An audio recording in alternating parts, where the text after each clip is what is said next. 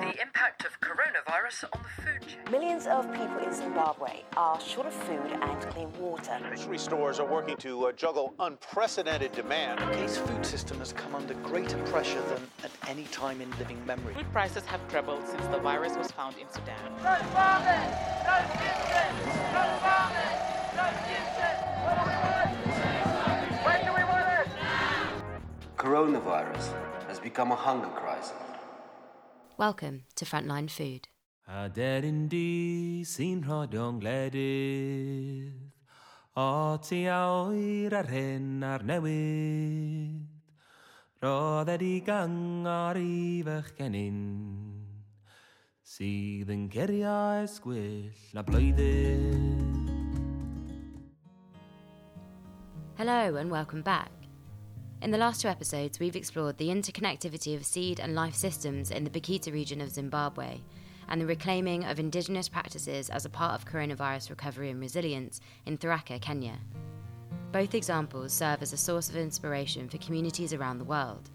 But what should our food and farming systems look like beyond coronavirus in the context of the UK? Can we too be inspired by these practices? It may seem like we've wandered far away from our history and understanding our food, health and life systems in the same way as we heard in Kenya and Zimbabwe. But there is actually a growing movement here in the UK to also reclaim our lost traditional practices and produce our food in ways that benefit both the environment and our communities. Mae pob chwyldro yn dechrau gyda hadyn. Every revolution starts with a seed. I started to learn about the need for grain diversity and was like, hey, I want to grow grain. That sounds exciting. But also it was like a synergy of some people moved to the area, to Mahemshtef, and set up a new bakery called Ryan Roses, and they were interested in sourcing local grain. And this was at the same time that I was interested in grain diversity and grain seed diversity. And then also another friend of ours is really into old tractors and had bought an old tractor that he wanted to use. So it almost felt rude to not grow grain. It was like, there's bakers and there's someone with a tractor and I'm interested in grain diversity. So why the hell wouldn't we do it? This is Katie Hastings, grain and veg grower and the Welsh coordinator for the UK and Northern Ireland Seed Sovereignty Programme, which is run by the Gaia Foundation. Katie has, for the past couple of years, been on a quest to revive and grow a diversity of heritage grain in Wales, with the help of her community. She talks us through this journey. Sorry once again for the dodgy internet connection. I work on vegetable and grain seed diversity, while increasing diversity and building networks of people who are working together to do that. When I first started the role, I was quite focused on vegetable seed for the first year, working with real seeds and working with different commercial producers in Wales to increase their skills in seed production and their access to diverse seed. And their opportunities to sell seed to bring income streams to their farms, but also to then increase the amount of seed produced in Wales. But when I started the role, I really knew very little about grain. But the more I started going out into Wales and speaking to people about seed sovereignty and the importance of seed diversity with vegetables, the more grains just kept coming up. It was kind of unavoidable. It was Wales is a country that used to have a lot of arable farming and doesn't anymore. And there used to be a lot of grain diversity and there isn't anymore, but that's still just about within living memory. So the more you speak to farmers and people interested in farming, the more this grain issue just comes up again and again.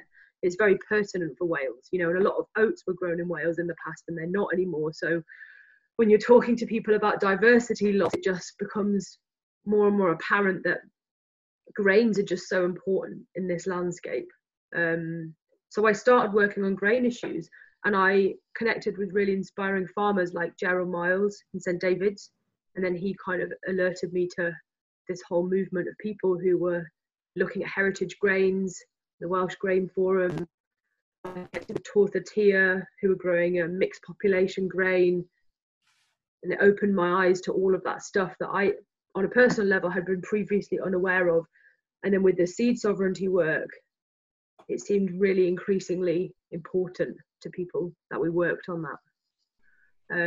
People are moving away from growing a diversity of different crops on each farm, and they're moving towards having monocultures of food that get exported. So now in the UK, grain is grown in the east of England where the conditions are optimal, and people in Wales are growing sheep where the conditions are supposedly optimal for that. That's resulted in a lot of people no longer growing arable because this move towards like maximum efficiency. The more people move towards these modern grain varieties that are supposed to be higher yielding, better performing, they don't do well in Wales. They're not suited to a Welsh climate. But actually the heritage grains are, like, because they have been grown in Wales for hundreds of years, they're suited to these conditions. They're adapted. They have been selected over hundreds of years to work in our Welsh conditions. So when people put modern varieties in the ground here, they're not suited to this climate. Whereas the older heritage varieties, they have that genetic history that means that they're adapted to these conditions. They're probably better suited to the wet and to like higher altitudes. They have deeper root structures, and also the cultural significance. Like these are like heritage varieties that have been kept by Welsh farming communities for hundreds of years, you know, and if we lose those, like we're losing a big part of like the Welsh indigenous culture. And that's what I found with working some of the older Welsh farmers, is it's very important to them to preserve like the culture around these grains and what they mean for them culturally, and kind of for them to like continue growing something that their ancestors grew in this land. Feels really important.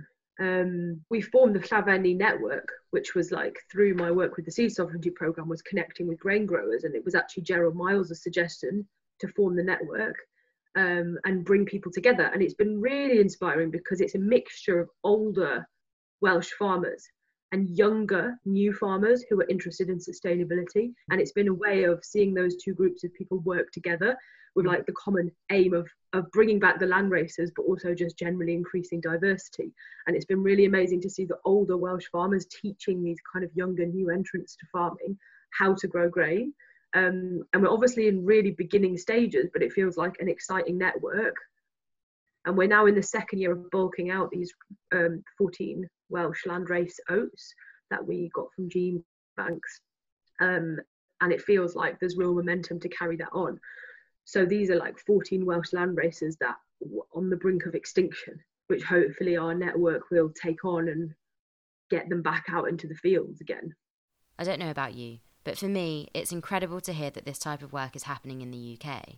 Of course, it hasn't come without its challenges, but one in particular seems to have sent Katie on an interesting mission throughout Welsh history and around the world.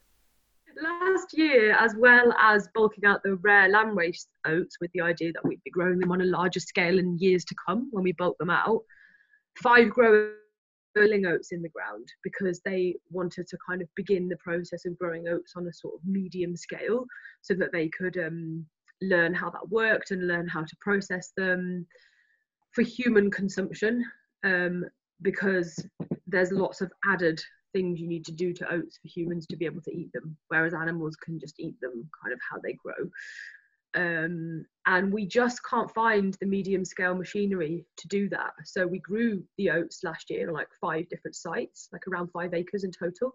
And none of us were able to process those oats for human consumption because there's either large commercial mills that require like a minimum runs, and those mills only exist in England.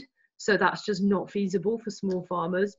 Or there's really tiny home scale little mills that you can buy and like, you know, maybe process the oats by hand on a tiny scale, but there's no medium scale equipment in Wales to allow farmers to bring these oats back onto their farms and just like process them on a small to medium scale. I think it's the loss of arable farming in Wales and like the loss of diversity within farms. You know, people aren't growing these grains, so there isn't medium scale equipment anymore to process them. And it's also a strange mystery because we do know, like from tithe maps, land maps, that like oats were grown all over Wales, like for hundreds of years, and oats were in the Welsh cuisine. So it's really weird. Like, I mean, a lot of oats were grown for animal feed, but they were definitely eaten as well. And it's really weird that we don't know how they were processed. There's no old vintage machines. There's nothing in the museums. Like, we've contacted the museums. The old books, they don't seem to like lay out step by step how they were processed. And we've spoken to old mills like the Fellingannon water mill, which is you know, an old mill that's been restored, and they don't fully know how it was done either, although they know it was something to do with kilns and using the millstones and kilning the oats first, but they still haven't cracked the process. So there's this weird like gap in historical knowledge about how they would have been processed in the past. The quest continues. Just like the calabash seed in Kenya and the millet seed in Zimbabwe, the oat in Wales has the potential to unlock a whole history of cultural understanding, which is an exciting journey to be on. The fact that our global food system relies so heavily on just 4 main crops, maize, wheat, rice and soybean, means that it's no surprise that we are constantly teetering on the edge of collapse. So as the coronavirus has shown us, we can no longer deny the importance of supporting food and seed sovereignty efforts like Katie's, and thankfully, more and more people are beginning to see this. One of the first things that happened with the pandemic was this rush on growing, rush on seed buying, and people suddenly became aware of their food supply chains. You know, supermarkets were emptying and people were like, oh my gosh, where does all this food come from? It comes from other countries, we need to be growing more here. So firstly, like realizing that we need to be growing more food here, and then obviously that naturally just eventually goes back to seed. How can it not? Because how can we grow more food here if we don't have the seed to grow that food? And seed companies start selling out really quickly, and then people start to freak out thinking, well, where's our seed supply coming from? So massively, like, people have just become aware of how important it is to have a stronger seed supply in the UK and in Wales. And then again, this need for like local adaptation and local variety, that has suddenly become really much more in people's minds, because if they're thinking about food security, they obviously need varieties that will do well in the regions where they're living. And so like, yeah, they need to, then suddenly they're asking questions about where these varieties are and like, where do they get them from and how do we increase them. But obviously the pandemic is an awful thing, but some really good things are coming out of it, in that people are becoming much more aware of the food supply chain. They're becoming much more aware of the need for like local food security and therefore local seed sovereignty. And like, people are suddenly putting a lot more energy into these things. So like our you know, seed and grain movements have suddenly had a boost of energy, a boost of people who are like newly concerned about this stuff.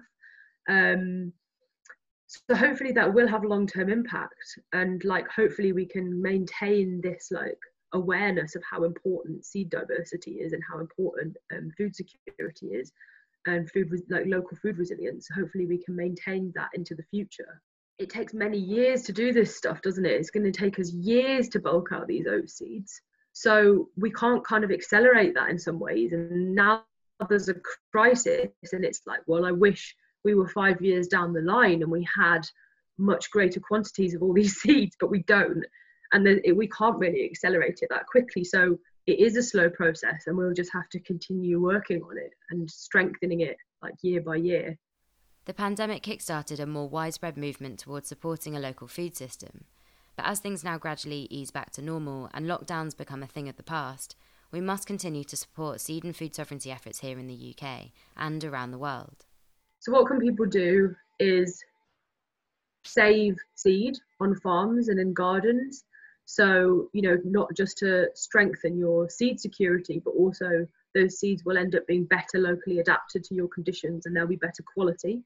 And like, maybe join with a group of other people, create a seed circle, share seeds with one another that are like locally adapted and locally suited to your region. If you're a farmer, yeah, definitely think about your seed supply next year, and like, are there seed crops you can be putting in the ground this year to kind of ensure that you will have access to them next year. On the grain front, yeah, we just need more people growing these rare grains. We need to stop them going extinct, and we need people to be bulking them out for seed. And then also ultimately we need people to be growing across Wales. And to do that, we need strong supply chains. So we need people to also be milling them and baking with them and eating them. So basically we need everybody, you know, farmers and eaters and bakers and chefs to all be invested in having this diverse seed system. What excites me is that so many people do care about seed sovereignty and are getting involved in growing diverse grains and diverse vegetable seeds. And that's just super exciting. And I feel like those movements are growing year by year. And I'm really like happy to be part of it. And I feel like in a time of crisis especially, it's really productive to feel like you're doing something positive, like actually putting rare seeds in the ground that will grow and will bulk up and can be shared with people in the future is like such a positive act in a time like this, that I'm just like so grateful that I can be part of it. And the vision for the future is that in Wales, I feel like the farming landscape needs to and will change. Like, we can't stay with this monoculture. I have nothing against sheep, but we can't be growing like only one main crop across the whole country. Like, we need to be growing a whole diversity of things that people want to eat. So the vision is like changing the farming landscape partly back to what it used to be, which is like mixed farming, but also moving forward in terms of like new diversity and new adaptation to climate change. So like bringing some of the landrace varieties back, but also perhaps creating new varieties that are better suited for a changing climate, bringing mixed populations and like increasing genetic diversity.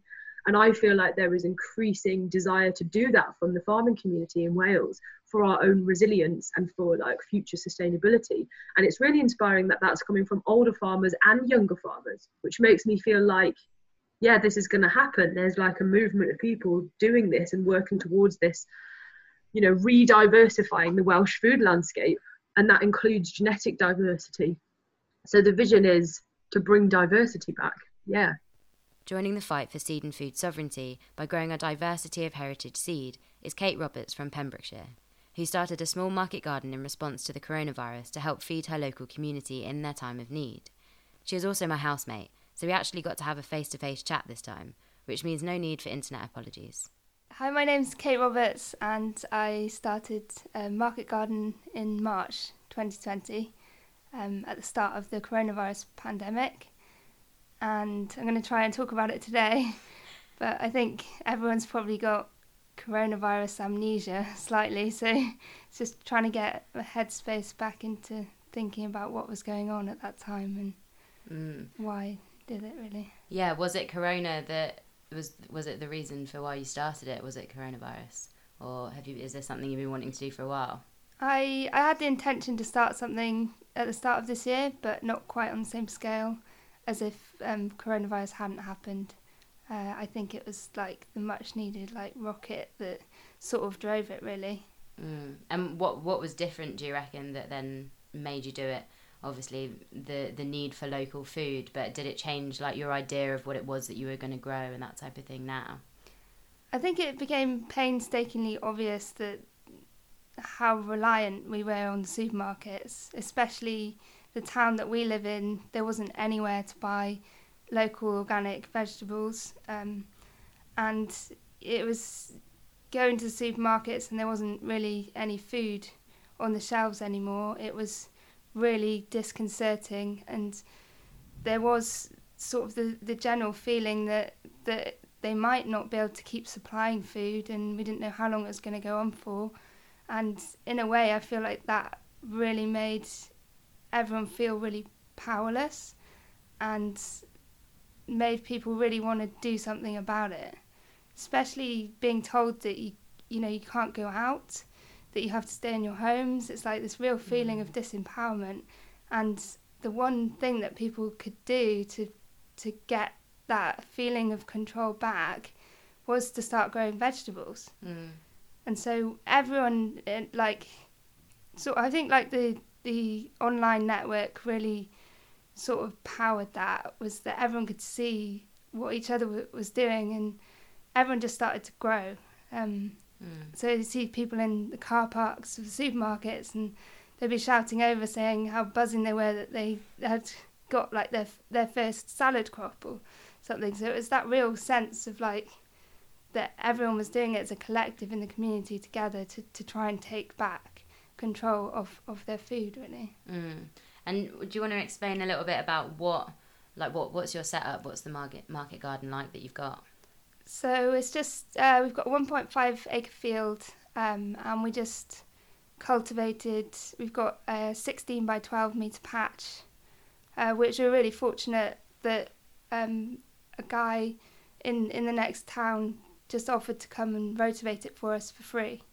Amazing. So he rotivated it for us, and it was luckily when we had that drought spell, so that sort of stopped all the weeds coming back, and we basically just started from there. We started it quite small. We managed to get a polytunnel put up, managed to socially distance putting a polytunnel up, which was quite difficult. Yeah, nice. So what kind of things have you got growing there at the moment? So we wanted to, originally when coronavirus, when lockdown happened, we were sort of trying to coordinate with other local growers to try and decide more sort of like 3 main crops that we might grow. And we were sort of going to focus on beetroot, peas and salads. And then we just got overexcited, and there was a few friends who got locked down with us who wanted to grow some things as well. So we just ended up growing a really diverse range of food. And also it was really important that we kept like the ecology of the site strong. So I work somewhere 2 days a week in a wildflower nursery, so that was a big part of what we wanted to integrate into the patch as well. So we put all native wildflowers into a designated area. Yeah, nice. Yeah, well, I mean, going down to the land, there's so much there, and it's completely flourishing. Although there's a lot of weeds they're fighting back at the moment, aren't they? Yeah, a lot of dogs. There's loads of dogs. And you're growing like a big diversity of different stuff. Like, where did you get your seeds from? I know that during lockdown there seemed to be a huge influx of people just trying to buy seed from everywhere they could. But where did you get your seed, and what type of seeds did you get? Before the lockdown happened, we'd organised for a local seed swap event anyway, and I've been in contact with Real Seeds because they're only an hour away from us, and they had given us some seeds for the seed swap. So we were lucky that we had those to get started, and also I was just waking up at 9 o'clock just trying to get on the seed websites. So we just ended up buying from Real Seeds, from Vital Seeds, and from Tamar Organics as well. Mm-hmm. What's the most interesting heritage seed that you've got growing, do you reckon, on the land? We've got the tomatoes that are coming out now, which is quite exciting because out of most of the vegetables that grow there, they're the most visibly diverse thing that we've grown, purely because they're all different colours and shapes and sizes. I did really enjoy growing the salad crops though, because out of everything on the patch, they're the thing that's most different from what you can get in the supermarket. And that was the first thing that we really had coming out of the hunger gap. It was really salads that sort of filled that, and it's really important, I think, that we were able to show that to people, to show them that it is something a little bit different, because it really started to get people being excited about their food again, and they had more time at home, so they could really put more thought into what they were cooking and what they were going to eat as well. So who are you selling to during lockdown? It was mainly to families in the local community, was it? Yeah, so at the start, obviously there's no cafe or restaurant trade. The aim was really just to try and supply food to the nearest village, which has got a population of about maybe 1,500 to 2,000 people. And we felt that we could get enough trade just from that one village to be able to just do all of our sole selling there.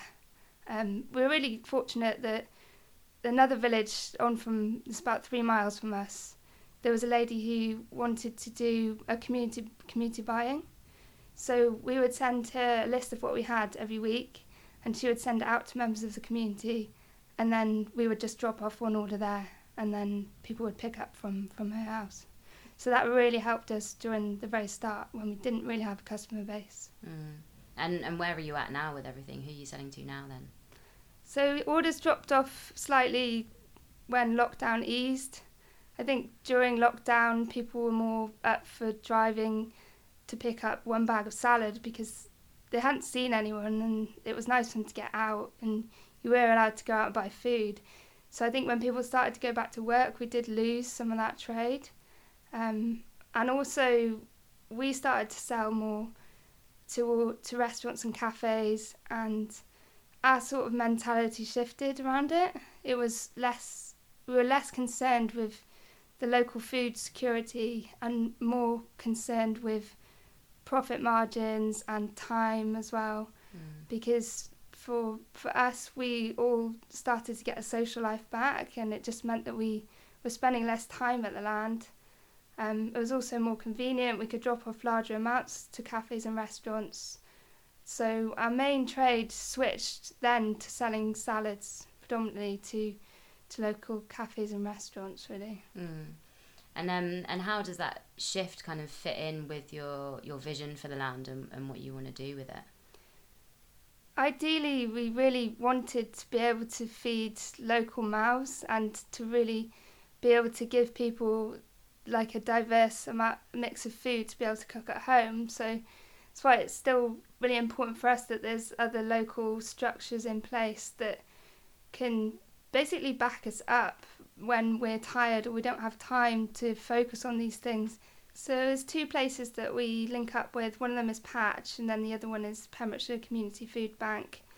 Pembrokeshire Community Food Bank focus more on like cooking the food, so providing more meals for people, and then Patch work with distributing fresh produce to the local community, to households.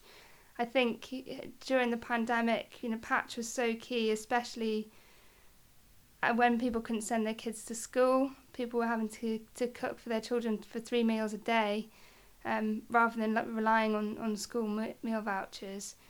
So it's our way of being able to provide food that is accessible and doesn't appear to cost more than what the supermarket charges. So it's turning into now that organic food is becoming sort of like seen as this luxury item. And in reality, on our patch now, we've got way too many courgettes that we can eat. So we could either sell them all at half price and try and sell twice as many, which might mean that we're able to reach out to a wider sort of like people who are on different wages, or people who aren't even earning money. Or we could just keep the veg at the same price and then give it to Patch, and then they can distribute it basically. So we were really fortunate that we were able to feed into that channel when we sort of started to go down the route again of selling to restaurants and cafes.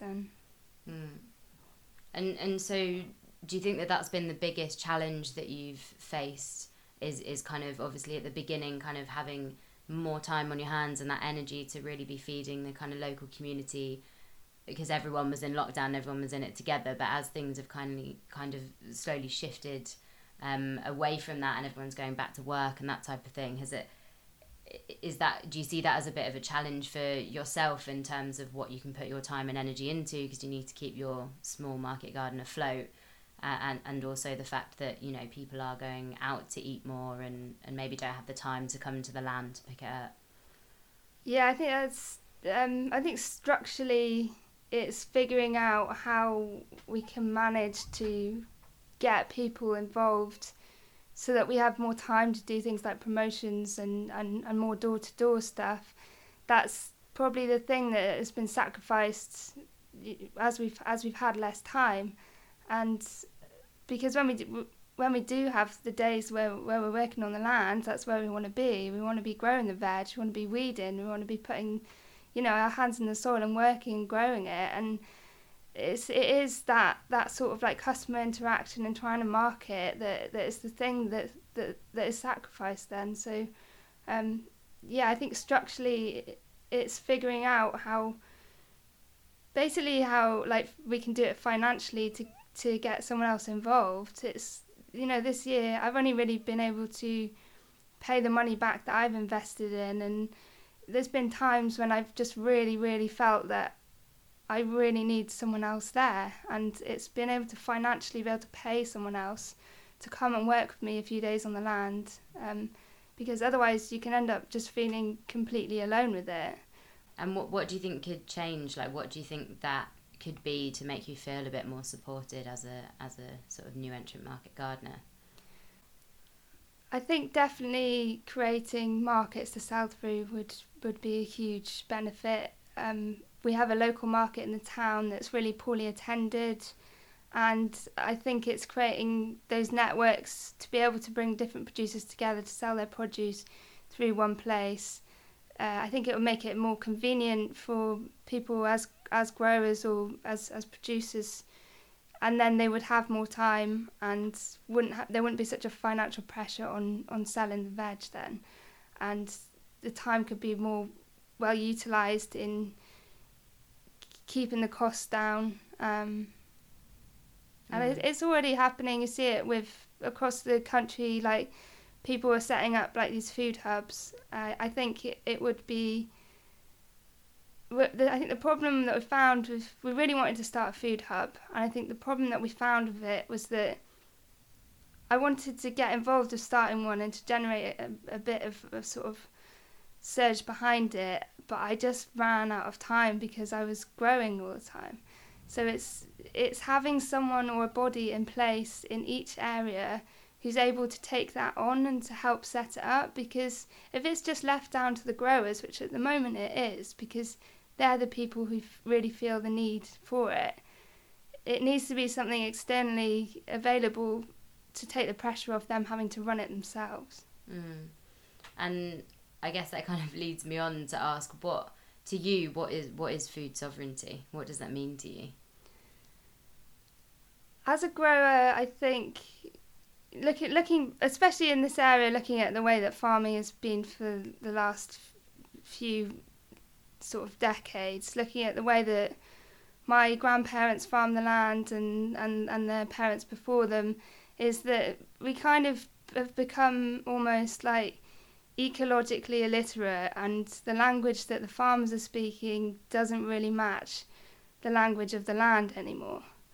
And I think by creating a relationship and working in synchronicity with the land, so by growing the food that has been born out of it, really bridges that gap. And I think for our health and for the health of the land, that's just so necessary for that to happen. And because ultimately, like, our food defines our culture, so if we don't work alongside the land that we've grown it on, it just means that we just lose that, really. And how do seeds come into that? How does it play a part? It's I think it's paying respect to where these seeds have been and like how they've got into our palms of our hands, and the effort that people have put into saving them before us is just completely disrespectful to just throw that away and just not to savour it and to protect it, and just we owe it to it. And it's like we need to promise ourselves that we'll really keep it alive. And we grow a few black oats on the land, and for me it's so important. And we grow einkorn, which is one of the oldest varieties of wheat in the world, and we just grow them to save the seed. We don't produce any food from them. They're mixed in amongst the crops, and it's so important. It's one of my favourite parts of the field is to look at them, because you just get a real sense of calm and ease when you see it, because you understand how far it has come. And if we lose those seeds, then we genuinely lose our history and where we've come from, really. And can you explain a little bit more about what the black oats are, the story of the black oats? So my grandma actually used to say that they grew black oats on that field like many years ago. Really? And wow. Until recently they've been impossible to get, and we've been part of a group called Llythyrnir, which is or Llythyrni, I'm not a native Welsh speaker, but which is trying to encourage small scale grain growing across Wales. So they have a variety called black oats, and they are growing a wheat called Hein Gymro, which is an old landrace Welsh wheat, which means old man in Welsh. And it's I think looking at the supermarkets when coronavirus hit, like bread was like the main thing, bread and flour was the main thing that everyone could really struggle to get. And I think that shows where the weakest link in our food system is. And I think bread has come further than any other food product in the supermarket in terms of the product that it originally was. So we need to start encouraging farmers to do small scale grain growing and giving them the facilities to be able to process it and to basically turn it into bread for human consumption. Because at the moment it's really difficult. I would have loved to have done it this year, but when coronavirus hit, the quickest thing that we can do is to start growing vegetables. Why is it that it's so difficult to just go and start growing grain? And what is the missing link? What is the barrier there? I think processing equipment is a big link. Having access to machinery to get it in the ground in the first place can seem quite daunting as well if you think about contracting fees, and I guess the size of the land that you need is often a barrier. You can't, you have to grow it on rotation. So, but I think there needs to be more connections with other local farmers, because they're already growing like on a bigger scale on these farms. They might be growing spuds, or they might have cattle. So it's about getting another farmer who might want to grow grain to sort of get involved with them, and they could do it on a rotation, and they could just rent the fields for a certain amount of time and make it easier. And also speaking to other local farmers nearby and just asking if they got somewhere to store it, and then having these machinery rings where people can go and process them together, because it was done once. They used to have community harvest days where people would drive a thresher and a winnower up, and everyone would bring their grain in, and it would all get done together on a certain day. And it's looking back at the old ways that we used to do it and thinking, okay, where have we gone to now, and why have we morphed into this sort of restrained method of farming that means that everyone is tied into their farm and we don't work with each other anymore. Yeah, I guess it's kind of removed that community element of the growers and the farmers amongst themselves, but also then with the local community and everybody that's eating the food. I guess we've come pretty far away from having a community-based food system. You've mentioned quite a lot, I guess, around the different. I mean, it's amazing on such a small site to be growing so much. You've got the wildflowers, and you've got a diversity of vegetables that you're growing. You've got salads, and you've mentioned some oats and wheat that you're growing. Why is it important to you to grow such a diversity? I think diversity is key if we are to survive, basically. I mean, firstly, it's just really interesting to see all of those things growing in together anyway, but they all have some kind of beneficial relationship with each other. So we have the wildflowers, which attract all the pollinators. Amongst, we have the squash next to it. With the squash flowers, we need to attract those pollinators in. And it's even planting trees on site and growing the wheat.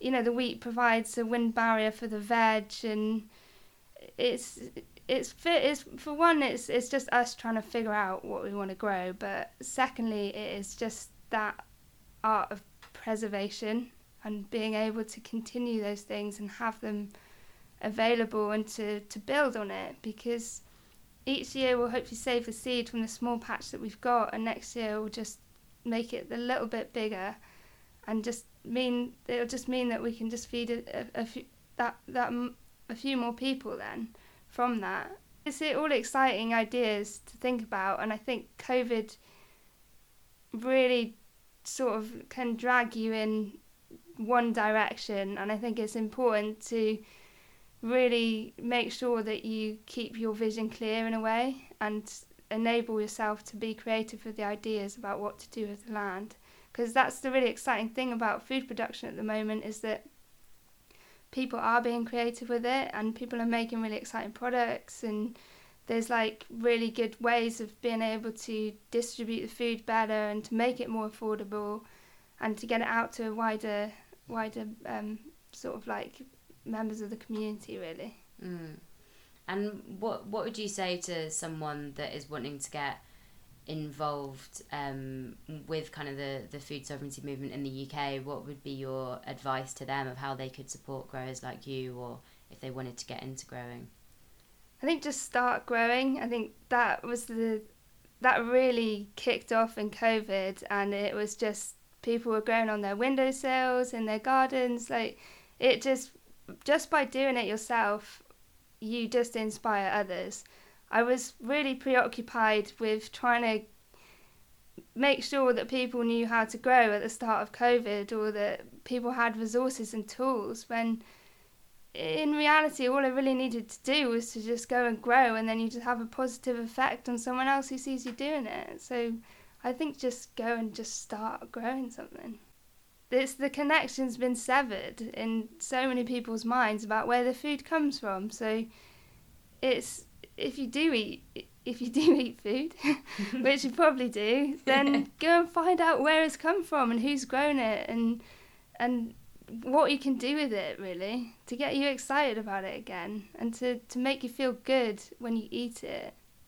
Just remind yourself where your head was at when we got locked down, because otherwise you will just like lose that flame that got ignited from coronavirus, and we really need to take the positives out of it and buy from your local producers. Yeah. Because they need you. They really do. They really need you. Aderindi sin rodong gledydd O ti awyr ar hyn ar newydd Roedd wedi gyngor I fechgenyn Sydd yn ceriau sgwyll na blwyddyn. As both Kate and Katie have told us, now is the time for change. So stay tuned next week for the final episode of this series, where we head to England to hear the story of another new entrant market gardener championing the fight for local food, a CSA on a mission to make local food accessible to all, and the work that is being done by a few incredible people to change the future of food and farming in the UK and abroad. A huge thanks to Katie Hastings, Sinead O'Connor, Kate Roberts and the Gaia Foundation for your contributions towards this episode. Thank you for listening to Frontline Food. If you like what you heard, please subscribe and review on Spotify or iTunes, follow Frontline Foodcast on Instagram and Facebook, or head to the website to find out more. Frontline Food is written and produced by me, Georgie Stiles. Music contributions by Ollie Barton Wood, Shadow Flute and Owen Shires, and logo designed by Holly Champion.